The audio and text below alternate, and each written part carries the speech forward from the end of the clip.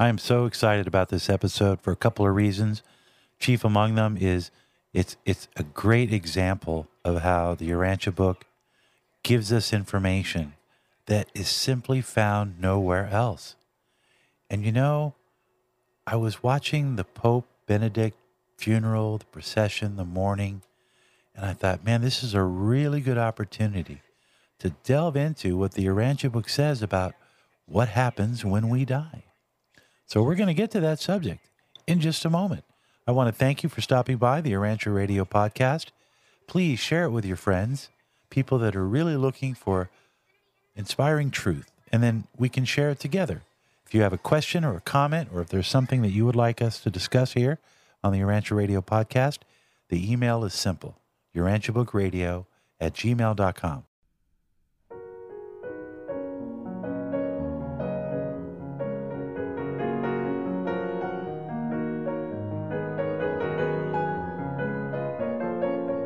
Welcome to the Urantia Radio podcast. Happy New Year. It's the brand new year. Hope you had an opportunity to spend with people that you love.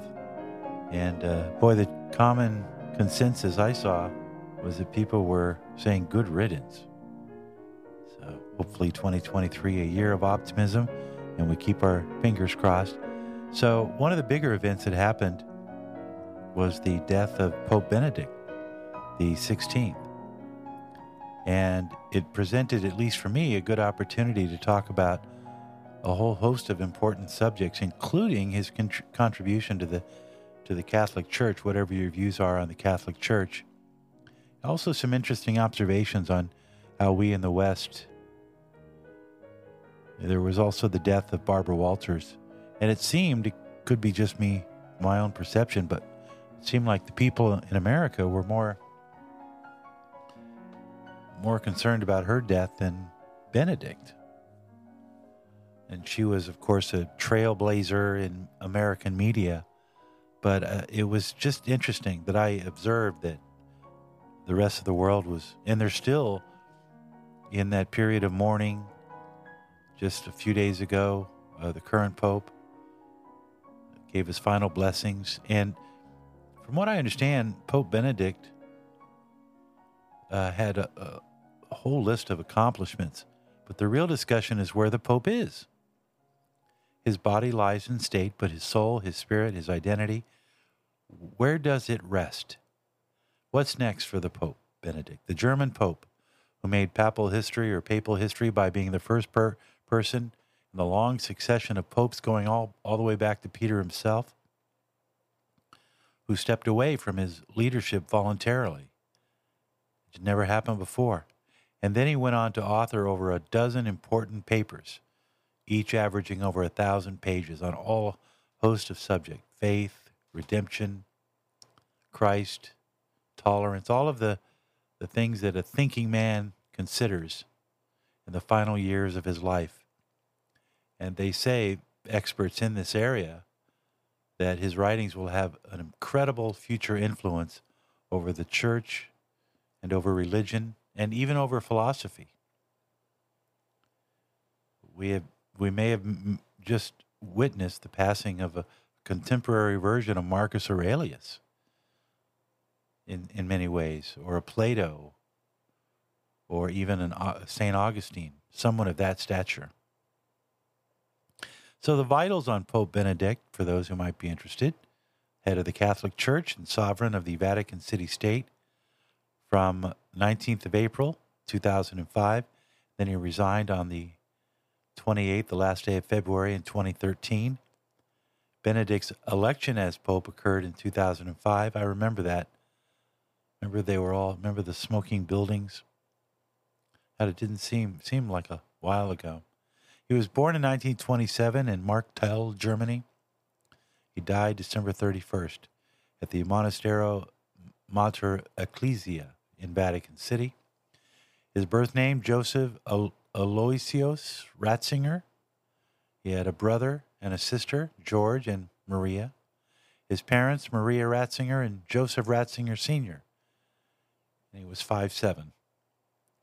So we want to take a look at the specific questions about life and about his current state, which I think, again, is Considering his importance on the spiritual affairs of this earth, I'm sure that the seraphic government, the unseen friends, are making quite a few observations about the passing of this very important man. But again, it gives us an opportunity here on the Urantia Radio podcast to sort of use the Pope as a driver of the question, what happens? So to find the answers, we look to papers 112, and I've gone through and plucked out some gems of concepts that might help you or others in understanding what happens when we die. And I'll just read various paragraph statements to help paint a picture. Urantia is your starting point. Here, you and your divine thought adjuster, the Spirit of God, are joined in temporary union. You have been endowed with a perfect guide. Therefore, if you will sincerely run the race of time and gain the final goal of faith, the reward of the ages shall be yours. You will be eternally united with your indwelling adjuster spirit. That's the opening paragraph from paper 112. When death overtakes a human being, the adjuster remains in the citadel of the mind until it ceases to function as an intelligent mechanism. About the time that the measurable brain energies cease their rhythmic vital pulsations. Following the dissolution of the mind, the adjuster takes leave. After death, the material body returns to the world from which it came. But two non-material factors of survival personality or surviving personality persist. The pre-existent thought adjuster, with the memory transcription of the mortal career, proceeds to Divinington, and there also remains in the custody of the destiny guardian the immortal Morontia soul of the deceased human. It is the reunion of the adjuster and the soul that reassembles the surviving personality, that reconsciousizes you at the time of the Morontia awakening. The seraphim are indispensable to the reassembly of personality. From paper 112, section 3, paragraph 7, upon death, the thought adjuster temporarily loses personality, but not identity. The human subject temporarily loses identity, but not personality. On the mansion worlds, both reunite in eternal manifestation. Universal censors, these are high spirit beings who are often referred to, you know, the reference Book of Life, where they say that when you pass on, that your entire life is judged. Well, this is the role of the universal censors. And they're able to gain possession of the epitome of the human life as it is embodied in the adjuster's duplicate transcription of the spiritual values and the Morontia meanings of the indwelt mind. These censors are able to appropriate the adjuster's version of the deceased human survival character and spiritual qualities. And all this data, together with the seraphic records, is available for presentation at the time of the adjudication of the individual concerned. This information is also used to confirm those super-universe mandates, which makes it possible for certain ascenders immediately to begin their Morontia careers. Mortal identity is a transient time-life condition in the universe. It is real only insofar as the personality elects to become a continuing universe phenomenon. This is the essential difference between man and an energy system. The energy system must continue. It has no choice. But man has everything to do with determining his own destiny. The adjuster is truly the path to paradise, but man himself must pursue that path by his own deciding, his free will choosing.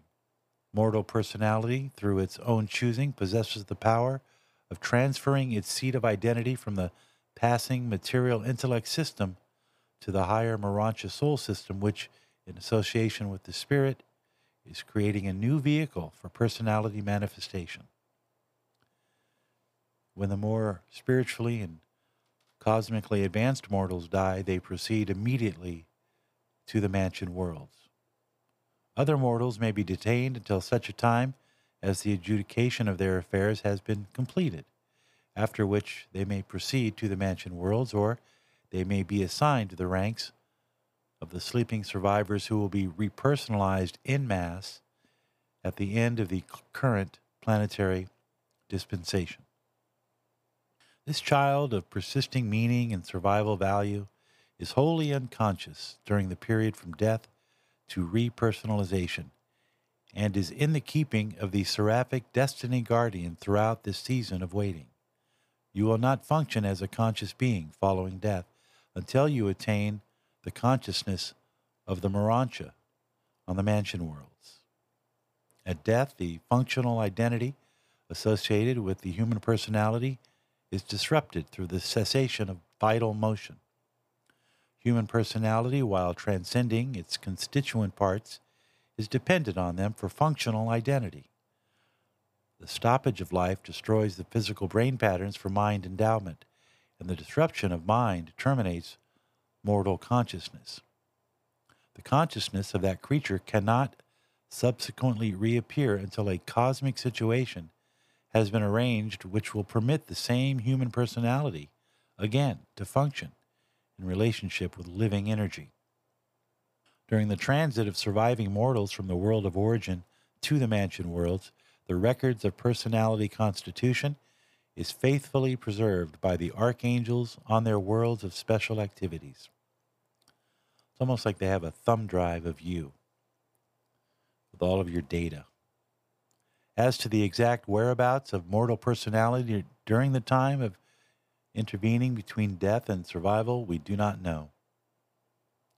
The situation which makes repersonalization possible is brought about in the resurrection halls of the Morontia receiving planets of a local universe.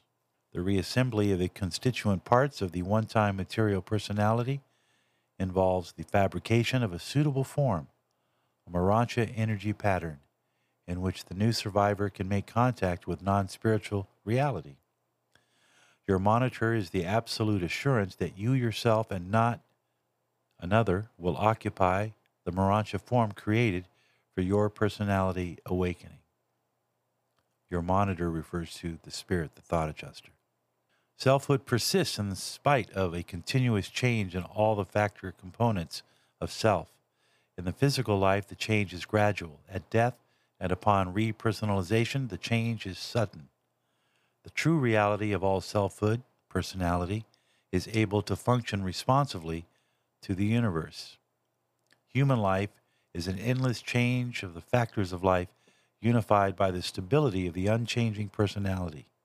And when you thus awaken on the mansion worlds of Jerusalem, you will be so changed, the spiritual transformation will be so great, were it not for your thought adjuster spirit and the destiny guardian, who so fully connect up your new life in the new worlds with your old life in the first world, you would at first have difficulty in connecting the new Morontia consciousness with the reviving memory of your previous identity.